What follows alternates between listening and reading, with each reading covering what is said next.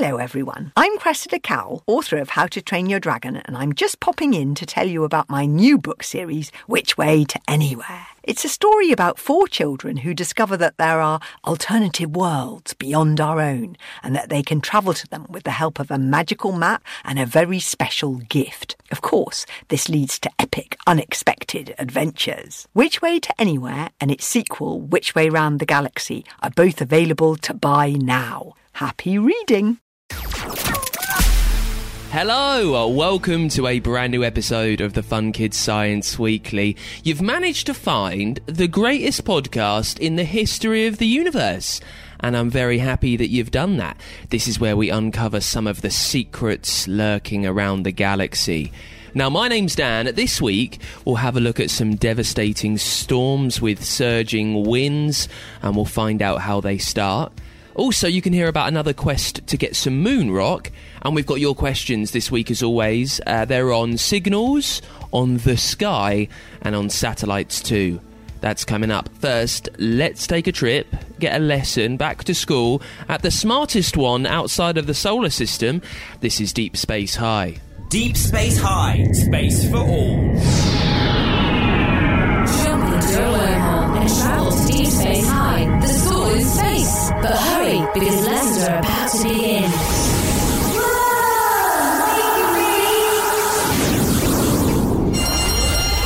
Just imagine us lot in the future. I wonder where we'll all be and what we'll be doing. Writing about missions, planning the trajectories of launches, studying the landscapes of new planets, recording the music of Mars. Quark, I bet you end up being a sports scientist running training sessions for astronauts. I just wish I knew what I wanted to do. I love it here at Deep Space High, but I don't really have a favourite lesson. Not all jobs are things you learn at school. Some are fields of study that you might only find out about when you're older. Come on, let's go on a whistle-stop tour of some of them. Computer sim, let's show them. We're in a courtroom. That's right, my lord. You could be a space lawyer, interpreting laws to help everyone agree how we should behave in space. Or helping to protect planets from human contamination. Or maybe deciding what the rules are when rescuing stranded astronauts.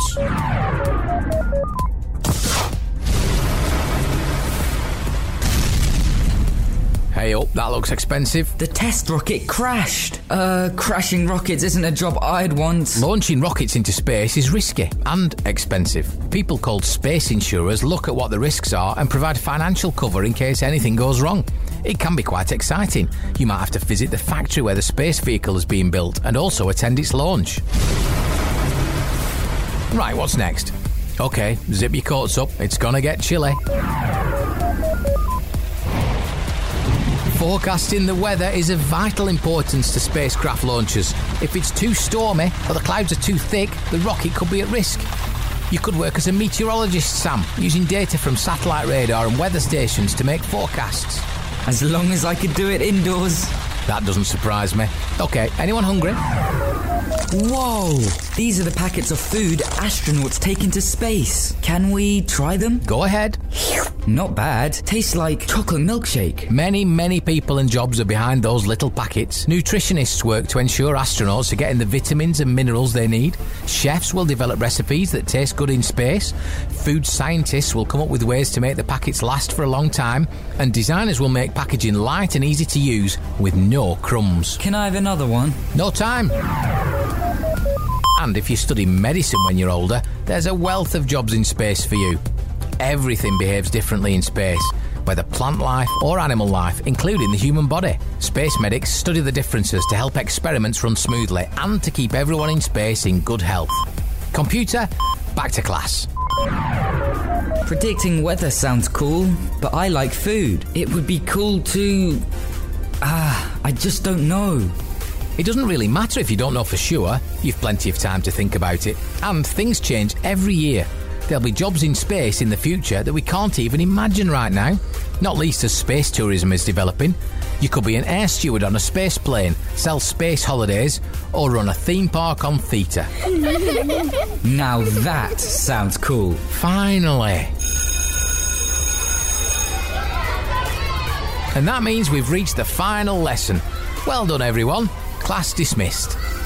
Deep Space High, Space for All. With support from the UK Space Agency. Find out more at funkidslive.com/space. Question time on the show then. I love this part. It's when you have a science problem, you send me to do some science digging so I can get the science answer. First up is from Rory with a U and an A and an I. I met Rory at the Fun Kids Science Weekly live show that we did last week. If you didn't manage to make it, don't worry, hopefully we'll have more in the future. You did miss a good one though. What did we do? We had proper scientist who did some experiments, a little bit of fire in there. We had gas, we had things that were expanding, we learned all about air. Also, we had a meteorite there. 4.5 billion years old, this meteorite.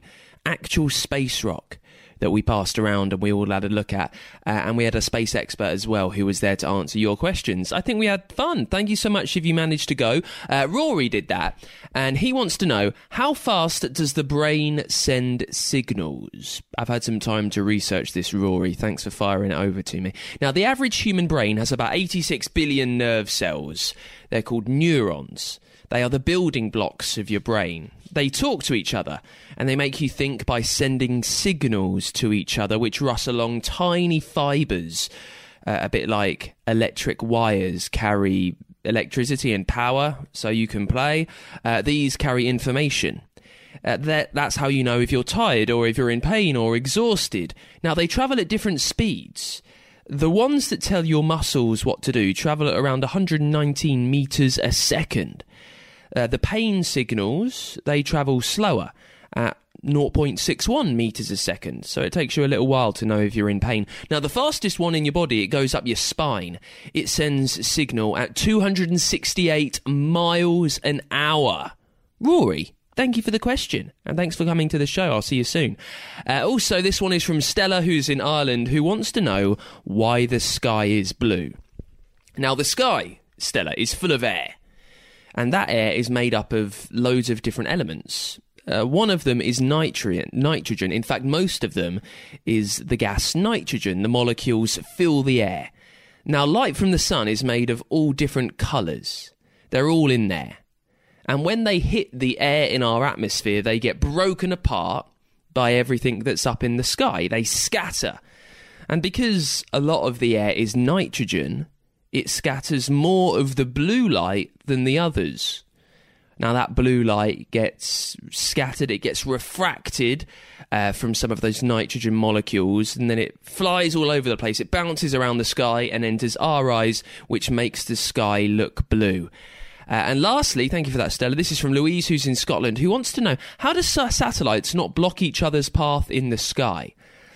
Now, mainly because there's a lot of space in space. There's over 20,000 miles of orbit that those satellites can stay in and stay out of each other's way. And satellites aren't humongous. They're big, but they're not really bigger than a football pitch, which is massive when it's down on the ground, but when it's floating in the sky in over 20,000 miles of space up there, it's got a lot of spare place to kind of hover around in and steer clear. And remember, they're travelling really fast and they're on the same path sometimes, which means they can't really run into each other because they're very smartly positioned in the sky, so they're not really close to each other up there. Thank you for the question, Louise. If you've got something sciencey for the show next week, a question that you want answered, leave it as a review for me over on Apple Podcasts. It's the Fun Kids Science Weekly. Now, recently on the show, we've been looking at ways to help the plastic crisis and be creative with what we've got, what we've made, and to try and upcycle plastic to make something else. Well, it turns out that, a bacteria that usually you think would do you harm, it can be quite useful here. Now, Joanna Sadler is from the University of Edinburgh. She joins us now. Hey, Jo. Hello. So, this is all about something called E. coli. Before we get into how it can be used with plastic, can you just tell us a little bit about what E. coli does generally with bacteria? Because when we hear about it, we don't always think it's that useful to us. That's right. I mean, I think a lot of us might have heard of E. coli because we're aware that that's present in our, it can be present in intestines. It can also make us feel quite unwell if we get food poisoning.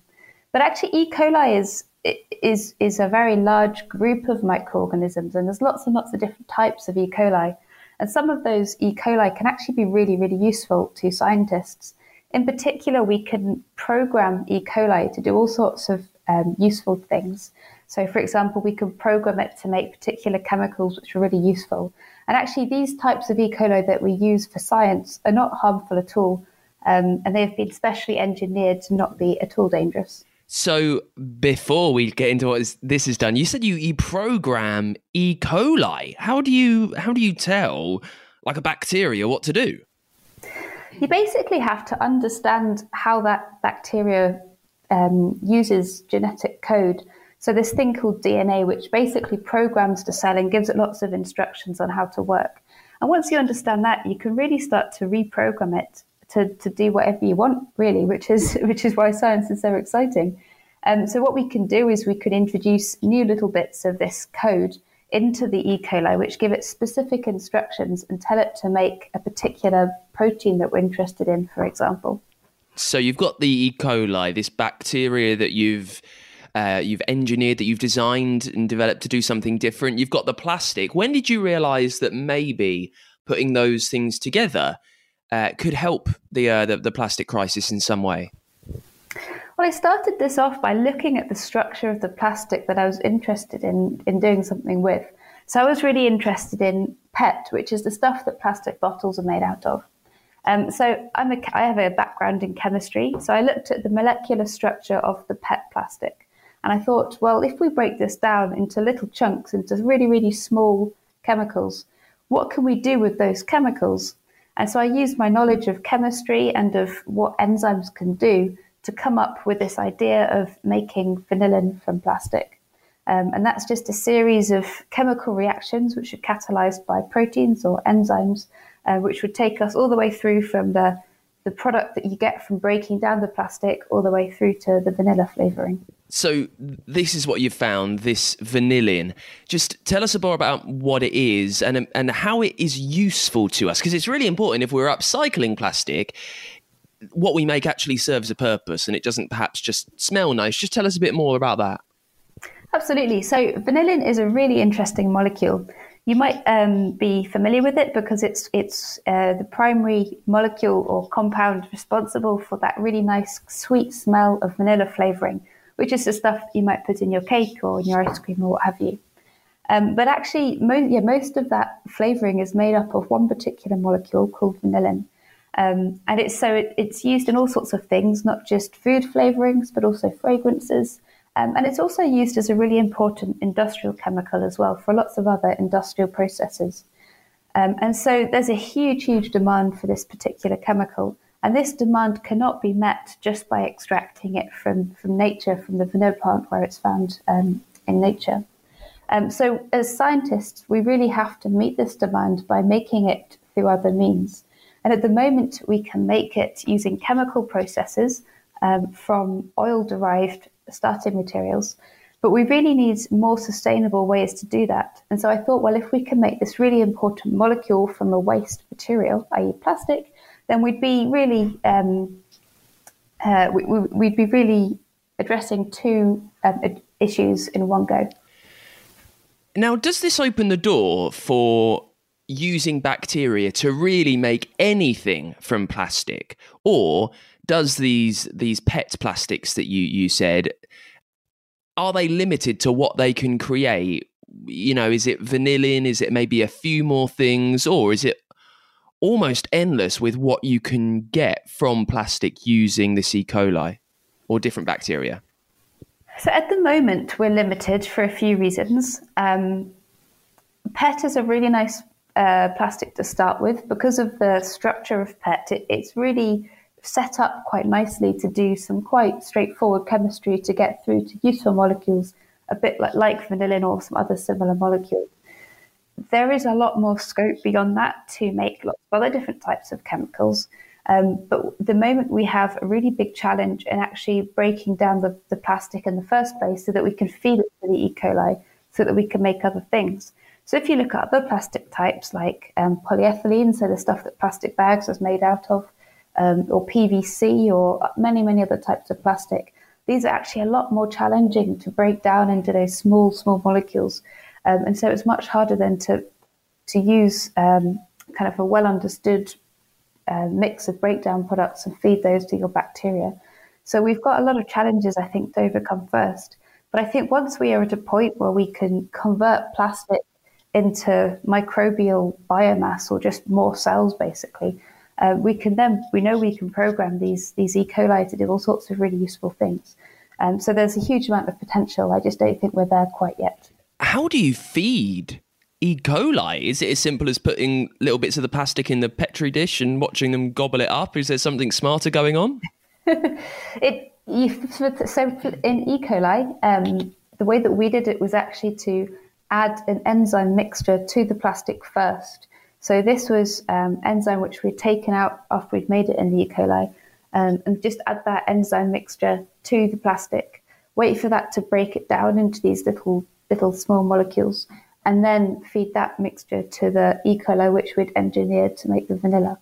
But there are other microorganisms, not E. coli, which naturally actually secrete or export plastic degrading enzymes, so that they basically will stick to the surface of plastic and then secrete these enzymes, break down the plastic, and then literally eat the small molecules that are produced as a result of this. And this doesn't, as I said, this doesn't happen naturally in E. coli. But what we can do is take some of those tools that other microorganisms use and put them in E. coli, so E. coli might behave a little bit more like those other secreting microorganisms. So there's a lot going on. It's a big idea. Let me break it down. The headline of this is, Joe, you've taken plastic, you've fed it to this bacteria, E. coli, and out of it you've made this vanillin, which can flavour vanilla cakes and vanilla ice creams and vanilla coffees for years to come. That's what's going on. That's basically it. Yeah, that's the short and long and short of it. I would say that this is a really early stage of this research, and what we're going to do now is make the whole thing way more efficient, so we can start to really scale it up and really make it work in the real world. Oh, I love upcycling plastics, and really creative ways to get us out of this situation is what we're all about. So Joanna Sadler, thank you so much for coming on the Fun Kids Science Weekly. Thanks very much for having me. For this week's Dangerous Dan, because they've been in the news quite a bit recently, maybe you've even been affected by one of them where you live, I thought we'd learn all about hurricanes. A hurricane is a large, swirling storm. They can make winds of over 70 miles an hour, which is quicker than a cheetah, the fastest animal on land. Now, here in the UK, we call them hurricanes. But where you live, you might call them tropical storms or cyclones or typhoons. They start over the ocean in hot parts of the world called the tropics. Now, they get made because of the really simple science rule that hot air rises. So around warm parts of the ocean, near the top of the water's surface, the air, it heats up, it gets moist, and because it's warm, it rises. Now that makes the cooler air above it sink. But then it goes round again, because when that cooler air sinks down to the ocean, it gets warm and it rises, which makes the cooler air above sink, gets down to the ocean, gets warm, and then it rises again. This goes on and on and on and on. And this swirl makes storm clouds form. And then as the Earth spins on its axis, the clouds begin to rotate and they join together, making one mega storm cloud. Now, there is calm in the middle. You might have heard of it. It's called the eye of the storm. Right in the centre of these huge swirling winds and rain and thunder, it's all quiet. Now, hurricanes do come around quite often, but when they hit land, as you might have seen right now in America, they can be extremely dangerous and they can cause some devastating damage. Hello everyone, I'm Cressida Cowell, author of How to Train Your Dragon, and I'm just popping in to tell you about my new book series, Which Way to Anywhere. It's a story about 4 children who discover that there are alternative worlds beyond our own, and that they can travel to them with the help of a magical map and a very special gift. Of course, this leads to epic, unexpected adventures. Which Way to Anywhere and its sequel, Which Way Round the Galaxy, are both available to buy now. Happy reading! We're travelling back through time now to meet some brutal beasts of the past. This is Age of the Dinosaurs. Imagine going back in time, not 100 years or 1,000 years, but millions of years.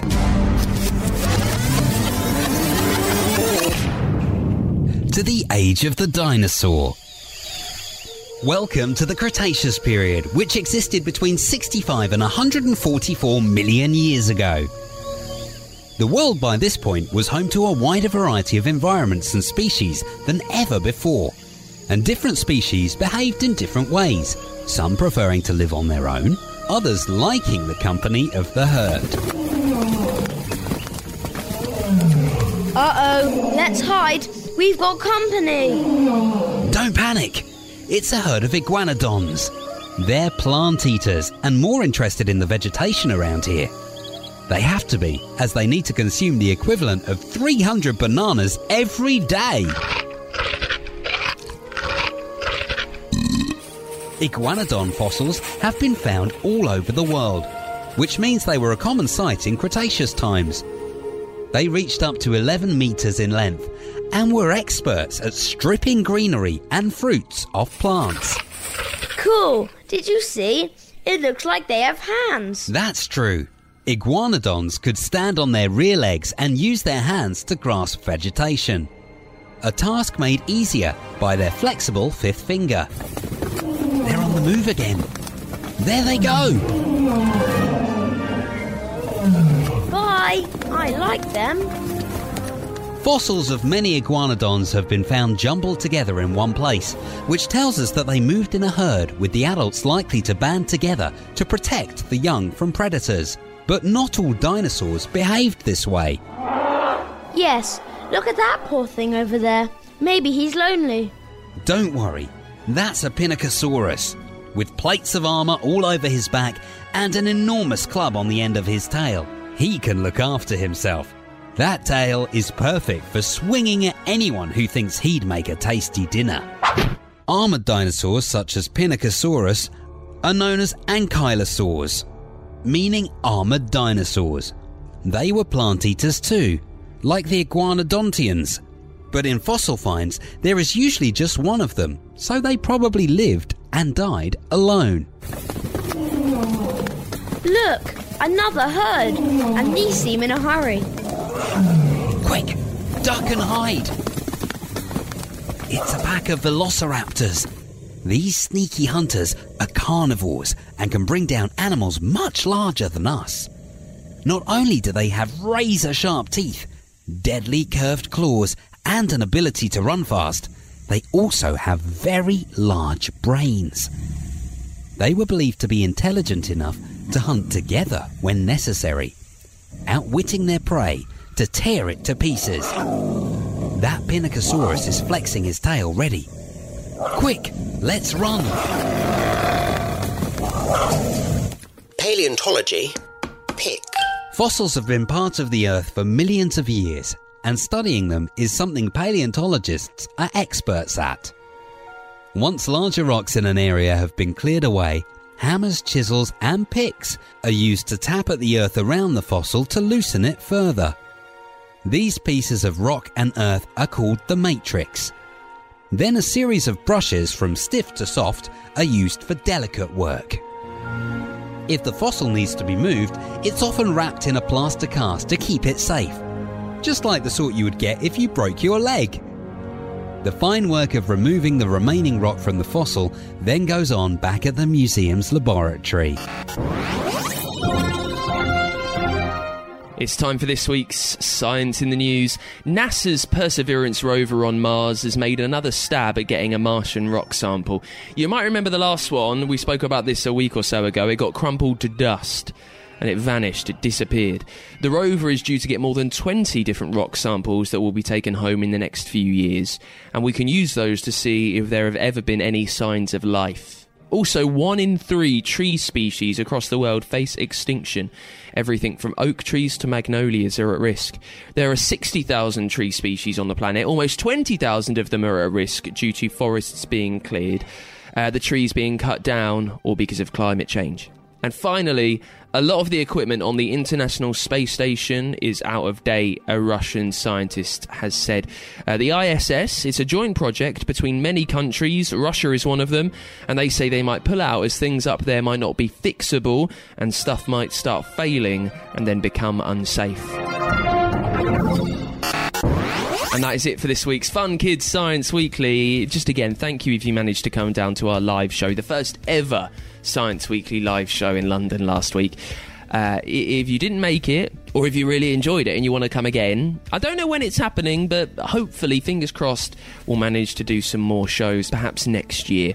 So just keep your eyes peeled for that. Now, if you've got a question that you want me to answer next week, you can leave it as a review over on Apple Podcasts, on the free Fun Kids app, and at funkidslive.com. And Fun Kids, we're a children's radio station here in the UK. You can listen all around the country on your DAB digital radio on that free Fun Kids website and at funkidslive.com.